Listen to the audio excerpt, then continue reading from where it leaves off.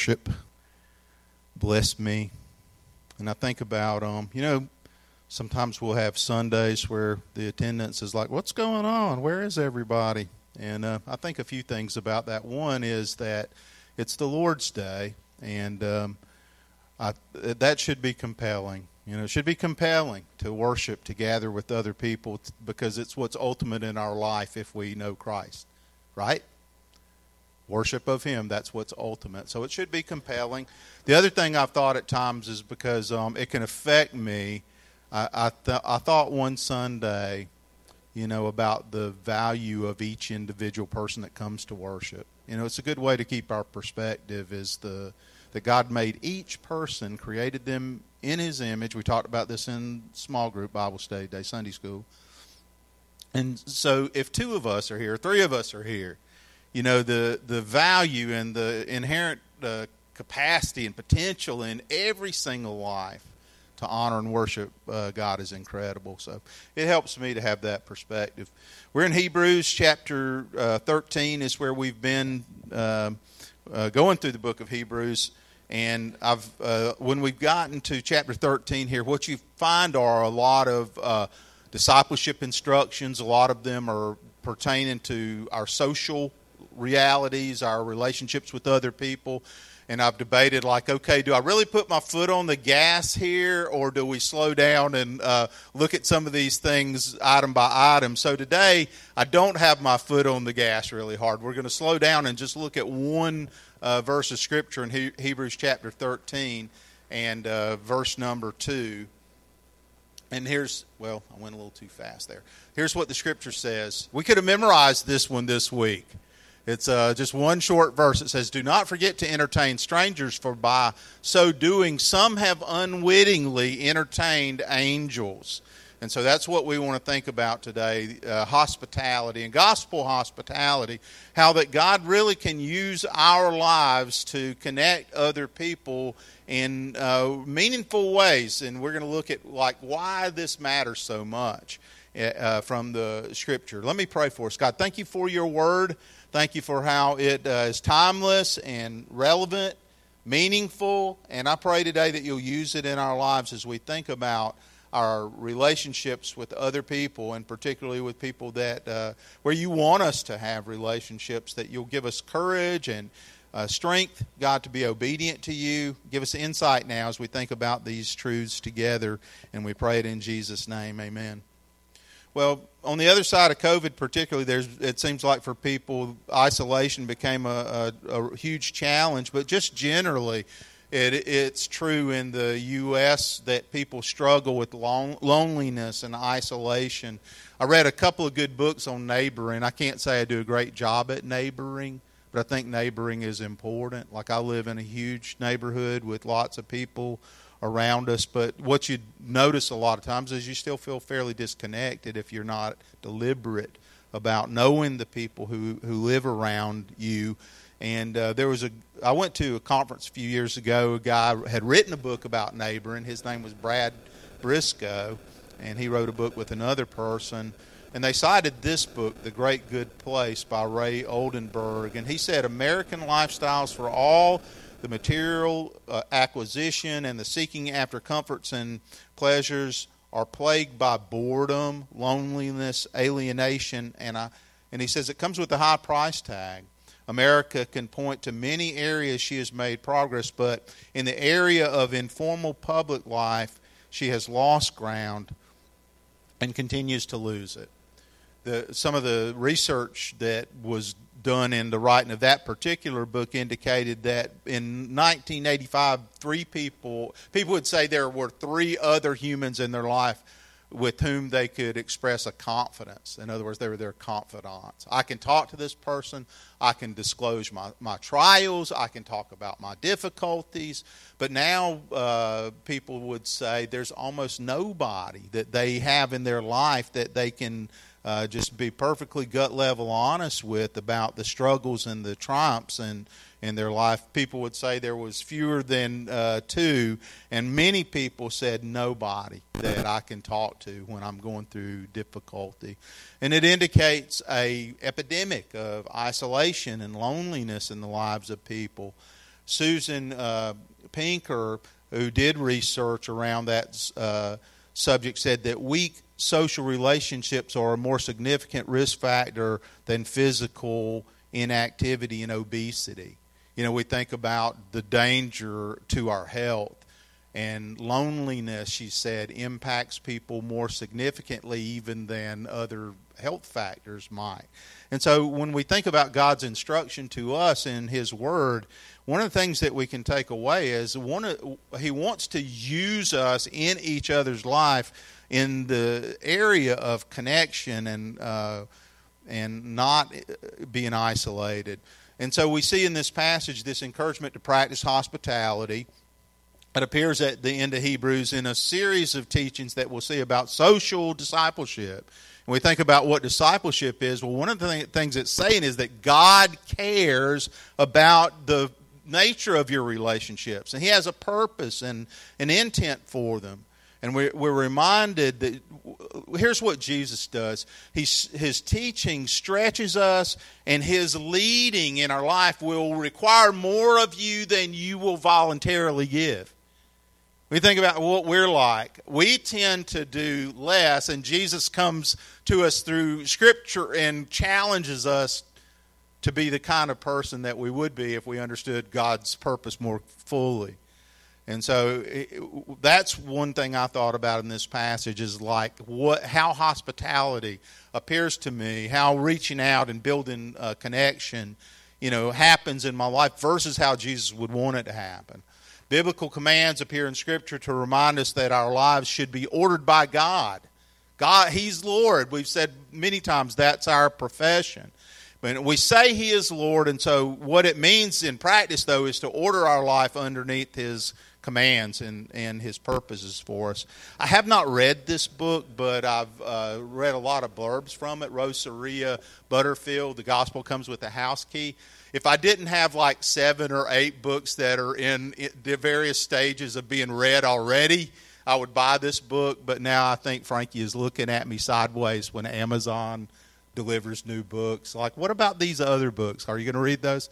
But once I read those books, I want to read this book by Rosaria Butterfield on hospitality. That's what she wrote this book about. And she says radically ordinary hospitality values the time it takes to invest in relationships, to build bridges, to repent of sins of the past, to reconcile. Bridge building and remaking friendships, she says, cannot be rushed. But it is part of God's purpose for us as His people in the world, that we would be intentional and deliberate in creating connection with other people. And so I like being with people. We were talking about earlier, like I'm married to an introvert, but I'm not an introvert. I'm like my dad. My dad would talk to a signpost, like they say. He could go anywhere and find people and have conversation, and I'm kind of that way. And if you're not good at that, like just asking people about themselves is a good strategy. I forget the lady's name, but there was someone a reporter who said, this is how you do conversation. You just ask people about themselves, and everybody likes talking about themselves. So, it's a way that we end up connecting. But I like connecting with people. It's natural and comfortable to me. But I can say also that, like a lot of people, making space for new relationships is hard work, and I'm not always good at it. For a lot of people who say, I'm not good at making space for new relationships. Even though I know God says I should do it, I should value it. That's what we just read. The Scripture says, practice hospitality, commit to hospitality, because by doing so, some have unwittingly entertained angels. So we know we should do it, but we might say, I'm not always good at it. But connecting with people is at the heart of God's purposes. In Sunday school today, we saw the Scripture that says that the Bible says that God in Christ was reconciling the world to Himself, not counting their offenses or transgressions against them, and He's committed to us the ministry of reconciliation. We think, what's my life for? God says, I reconciled the world to myself in Jesus. And He says, now I've committed to you a ministry of reconciliation, of bringing people into connection and relationship under Him, but with each other. And that's, I think, the importance of the passage that we're going to consider together for a few moments. And so just two questions I want us to consider in this message. The first is, why is hospitality commanded? Why is it commanded? Well, in the first century, I thought about, well, how was their reality different than ours? Well, in the first century, they had wayfarer hostels. That they definitely didn't have Motel 6. Like, we're going on vacation soon. We're going on a cruise. We want to go down early and spend the night so that we're not rushed the day of the cruise. And then when we come back, we also want to stay in a couple of places. I just go to Expedia, right? Or whatever app you use or however you do it. But it's so easy. Like, in 5 minutes, I've got the accommodation that I want. They'll serve me a terrible breakfast the next day in-house if I choose that or whatever. But it's like it's easy for us. It wasn't easy in the first century to find accommodation. It was dangerous, in fact, sometimes. Donald Guthrie said Wayfarer hostels, where they existed, were notorious for immorality.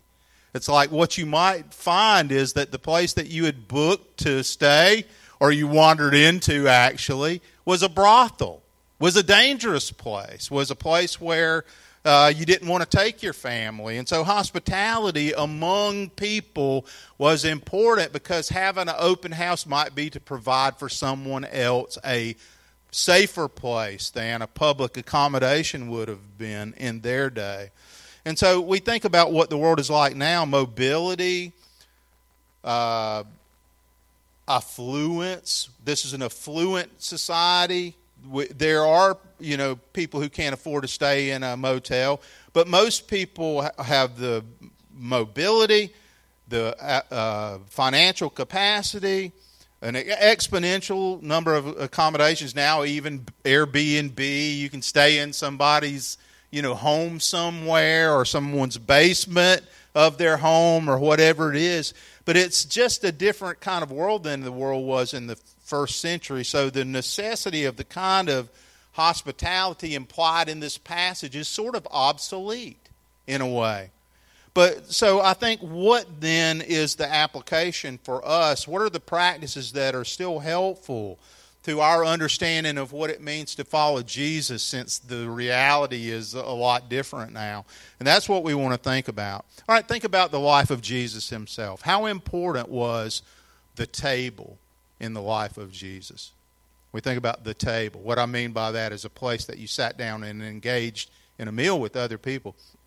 If you watch The Chosen, one of the really interesting things about that is how they're always, Jesus is sending the disciples out, and they are collecting items, and they're sitting down and enjoying meal fellowship with others. We think about Jesus.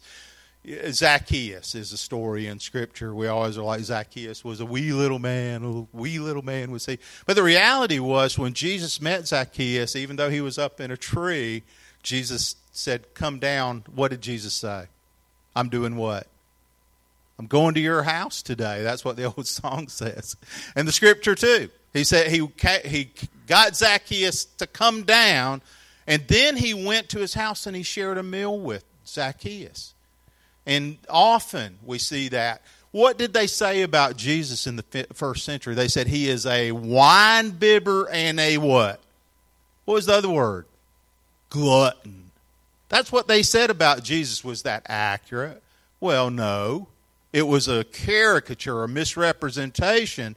But he gained that identity by hanging out with people and eating and taking time to have relationships with people around a table. That was what Jesus did. It was how he connected. And so we think about how we can be like Jesus. Busyness in our lives and the lack of margin make us unlike Jesus. Jesus could slow down conceivably enough to enjoy a meal with other people. But for us, we have so little margin. We're so busy that we can't make time to connect with people in this way and to share a meal. And when we think about Jesus, he saw spiritual benefit in just the time it took to sit around the table with other people and to engage in conversation and to fellowship. So he had time for meals, and so that, I think that's one of the things. Of course, we have meals too. Sometimes it's like we're eating them in our car from one place to another, and so it's a decision that we make to engage in hospitality in the way that I think is helpful, and we even can do now in the first century. The Greek word in the passage that you get for hospitality combines two words, philo, exenius. It's like the word for friendship, the word for kindness, and the word for strangers, aliens, the one who's other.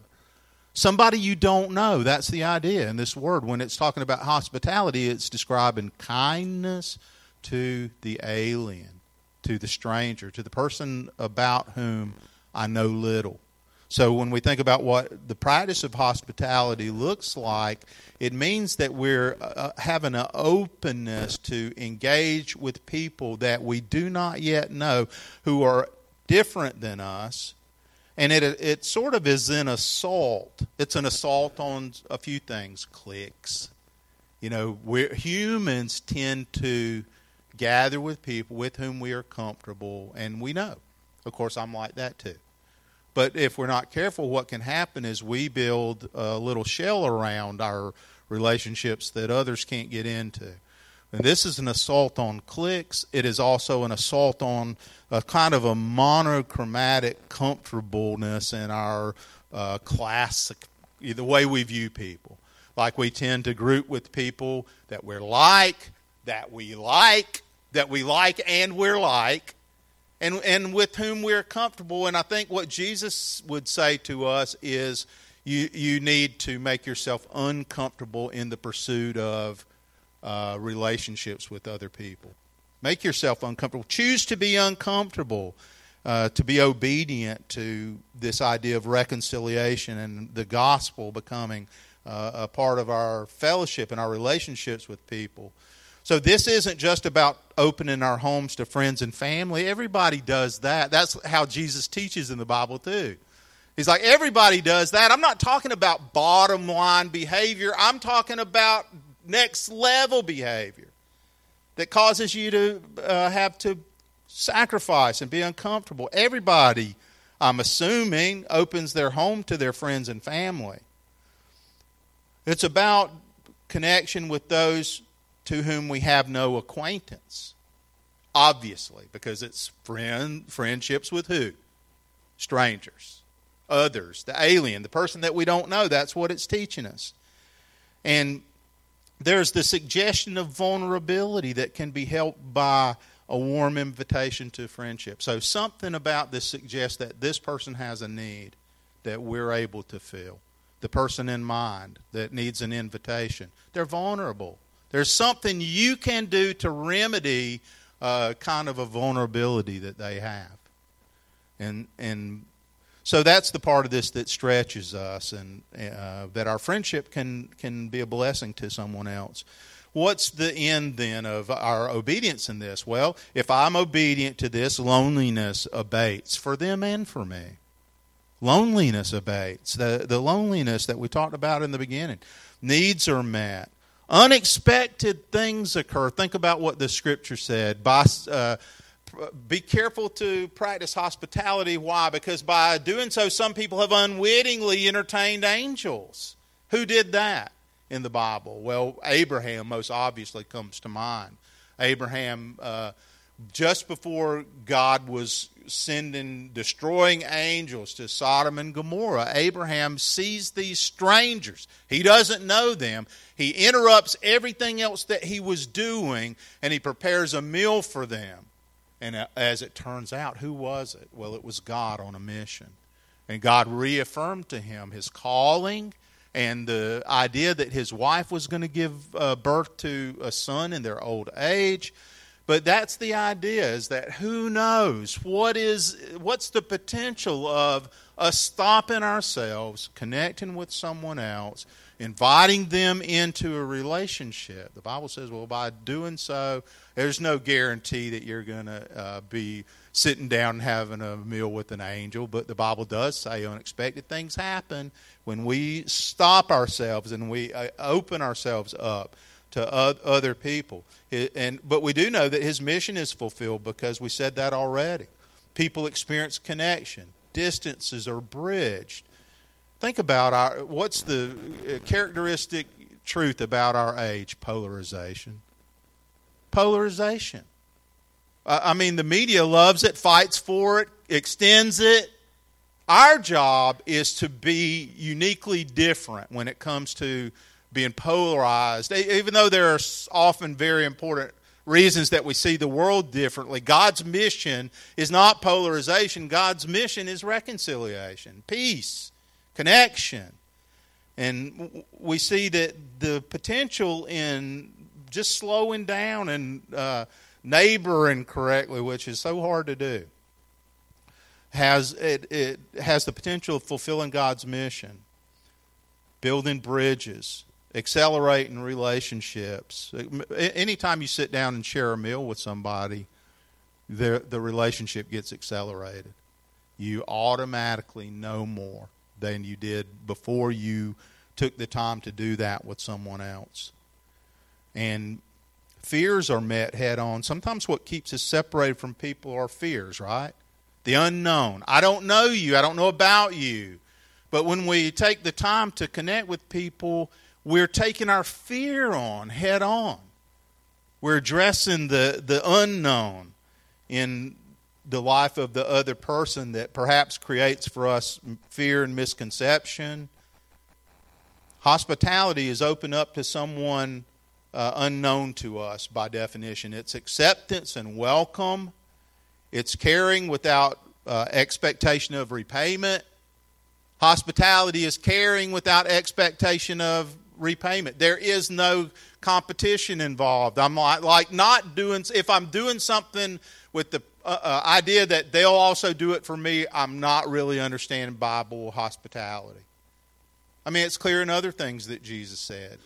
It's not, I feel that way sometimes. I'm like, I put myself out there and they never did the same for me. Well, my heart's not right when I think that way. That's not what Jesus cares about. What he cares about is my obedience. And it's wonderful if it turns into a friendship and a relationship. But the part that's important to what Jesus wants is for us to be willing and yielded. And hospitality is providing for a need that is maybe even unstated or maybe even unknown through our willingness and our yielding our hearts to him. So that's the first part, that question. Secondly, in the passage, how can we practice hospitality effectively? How do we do it? Well, I think it helps to have the perspective of eternity. And I shared this verse before. I think this is definitely it's the end of a story that Jesus told about a person who was caught in financial corruption by his employer. He's caught doing something corrupt. And he goes around to all of the people that owe his employer money, and he reduces their bill. And the reason that he did it is Jesus commends, or not Jesus, but the person in the story that Jesus tells, commends this shrewd steward because he used the opportunity that he had to endear himself to people. But he did it in a corrupt means, and Jesus doesn't commend that. But he took the opportunity that he had in relationships and he made for himself a way. Because if you remember, he said, I don't want to dig ditches and stuff like that. I got to figure out a way out of this. And that's what he did. And Jesus said, this is the application in the story that he was given. I tell you, use worldly wealth to gain friends for yourself so that when it is gone, you will be welcomed into eternal dwellings. And so Jesus isn't telling you go do something corrupt so people will admire you or, be open to you. But what he is saying is like all of the material stuff that we have is ours on a temporary basis. Isn't it? It is. Okay, if we're not acquainted with that idea, like we wrote a will long ago, somewhere down the way, all the material things that I have, someone else is going to get. They are not going with me. But the Bible says all the stuff that we've got now can be turned into heavenly capital. It can be used for a purpose that God will resonate in eternity. It'll resonate in eternity. That we used our homes, that we opened up our lives to other people so that one day when this temporary life is over, those people that we knew will welcome us into eternal habitations. That's what this is saying. There is the potential that somewhere, someone out there is somebody we're going to know forever and ever and ever.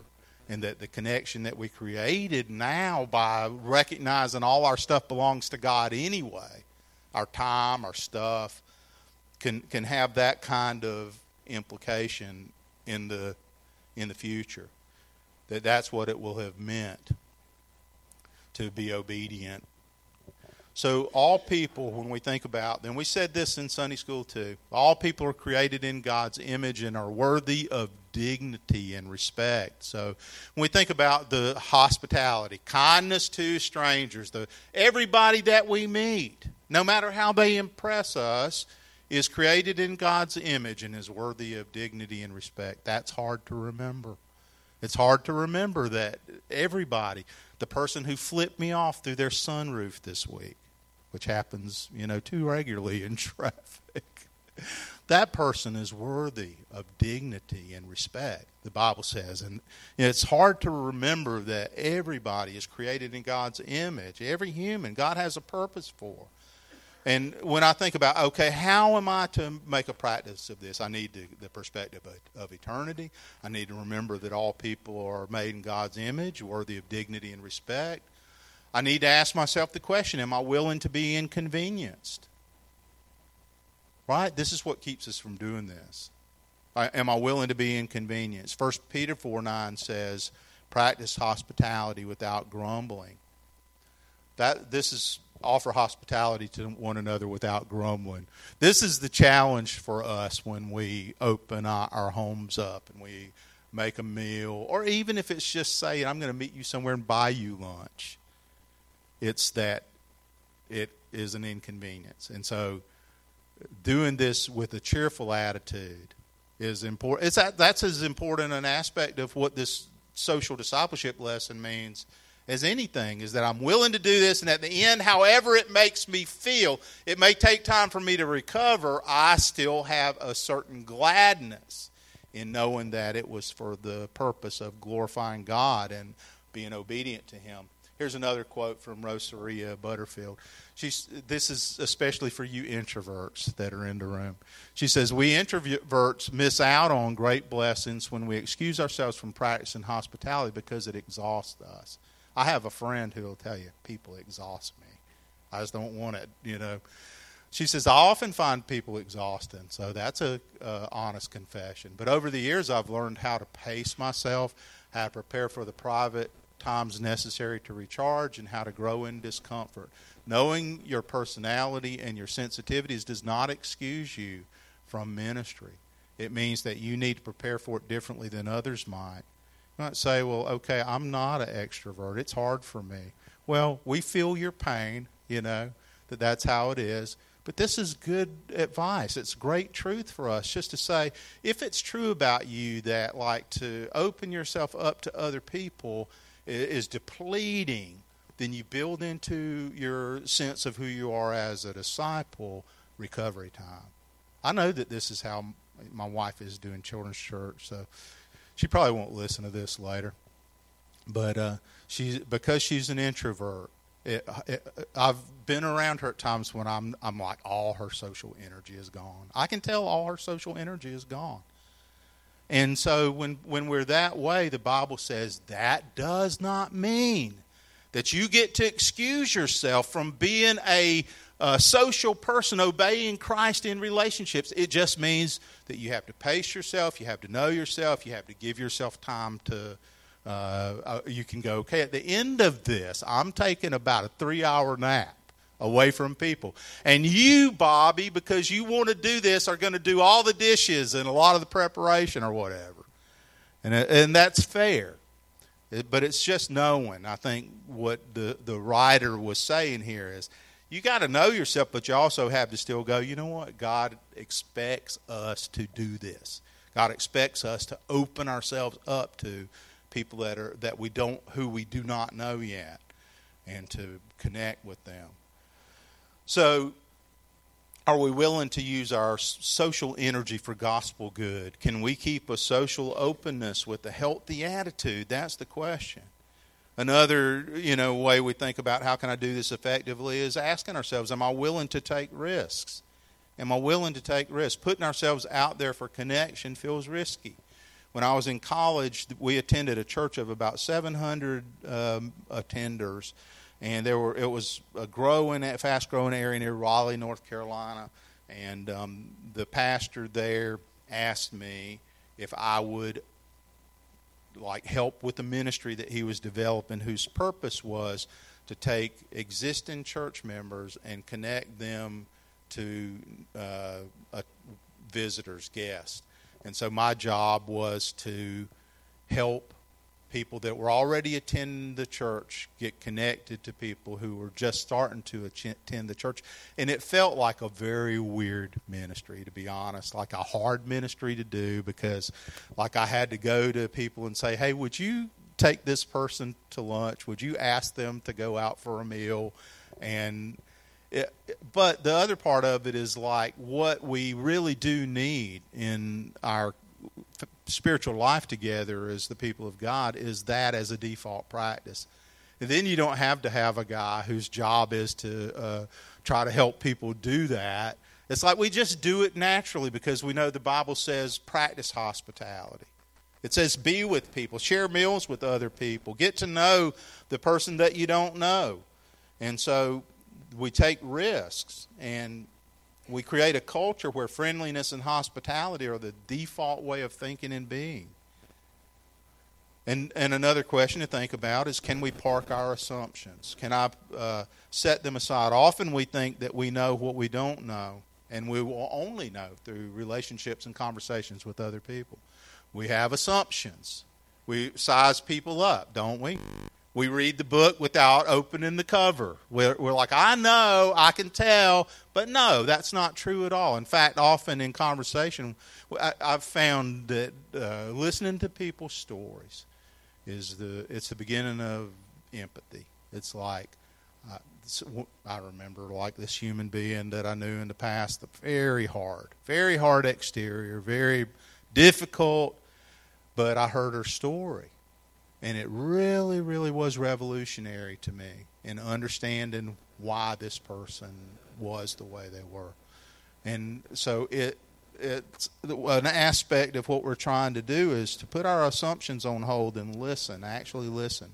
That's another part of it. Do we listen? Do we slow down enough to offer the precious gift of our attention? Your attention is a gift. And most of us today, our time is a gift. It's a valuable commodity that we have in our life, and we have to slow down enough to give people our attention and not, how we are. And you're talking, but I'm actually thinking about what I'm going to say next, right? That's what people are like. No, we give them our attention. We listen. This is good marital advice, too, by the way, listening to each other. Giving each other the precious gift of our attention. That involves putting our phone down sometimes, doesn't it? Getting that screen out of our face. But it's true about a lot of things. Just put your phone down for a while. Try to listen to each other. Slow down and give each other that gift of attention. I went to a meeting fairly recently, met someone I didn't know for the first time. I was 1 minute into introducing myself to someone I'd never met before, and the person cut me off mid-sentence and walked away. And later on, someone said, well, here's what it was. He didn't see you as someone who could forward his, career in specific ways. And I'm like, okay, well, still, I'm an interesting person, okay? Like, you can listen to me longer than a minute.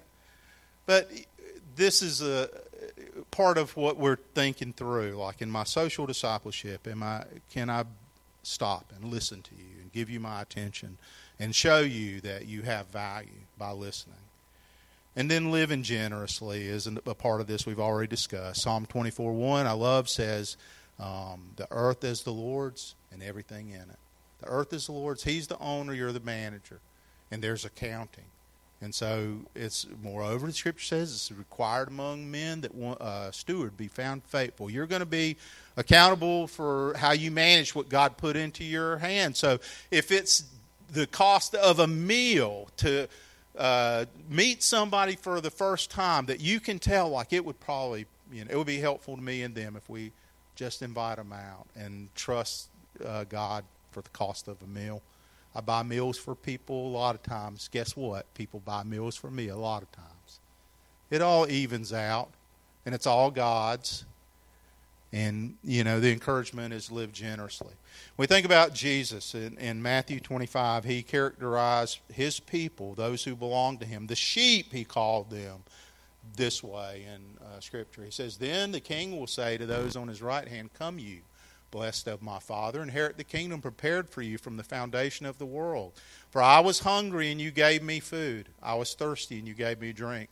I was a stranger, and you took me in. I was naked, and you clothed me. I was sick, and you visited me. I was in prison, and you came to me. Then the righteous will answer him, saying, Lord, when did we see you hungry and feed you, or thirsty and give you drink? When did we see you a stranger and take you in, or naked and clothe you? Or when did we see you sick or in prison and come to you? And the king will answer and say to them, assuredly I say to you, inasmuch as you did it to one of the least of these my brethren, you did it to me. He says, when you did it to that person unsuspecting, not knowing, he says, in reality, you were obeying me. You were doing that unto me. Jesus embodied welcome when he lived on earth, and the priority of risk to win people. Jesus took risks to win people. His reputation, not only that, ultimately we know that he suffered a violent death, and really because of who he hung out with. There's a big reason that there was suspicion and hatred. He eats with sinners and prostitutes, and Jesus took risk. And the Scripture says in Gospel of John, he came to his own, and his own did not receive him. But as many as received him, to them he gave the right to become children of God. The Message paraphrases Revelation, or the passage that talks about in Gospel of John, chapter 1. The Word became flesh and blood and moved into the neighborhood. That's how it paraphrases John 1:14. The Word became flesh and blood, moved into the neighborhood. Jesus became a neighbor to people, and then Jesus had relationships with people and created connection. Revelation 3:20, I hear people all the time, don't use it that way. But it says that Jesus said, behold, I stand at the door and knock, and whoever opens the door, he says, I will come into them and have fellowship with them, and them with me. The old King James says, I'll sup with them. I'll dine with them. It just comes full circle to the idea of relationship, connection, the table. So this is very practical, I think, as we think through what God wants us to be like as people. What does it take for his kingdom to grow? It takes us being willing to take risks, to be open, to think about people differently than probably we think about each other most of the time. I'm going to pray for us, and we're going to have a time of commitment now as we sing a song together. And I just encourage you, you can respond publicly if you choose to for prayer. Be happy to pray with you about any needs that you have. And the most important thing, obviously, always is the gospel, the good news that in Christ God was reconciling the world to himself. And so we invite you, if you don't know, that precious forgiveness that comes through Jesus' sacrifice on the cross, to open your heart up to receive him. The Bible says whoever calls on the name of the Lord will be saved. And I think for those of us that know him, just this reminder that this is what God is like and what he wants you and I to be like. Father, thank you for how we see modeled in the life of Jesus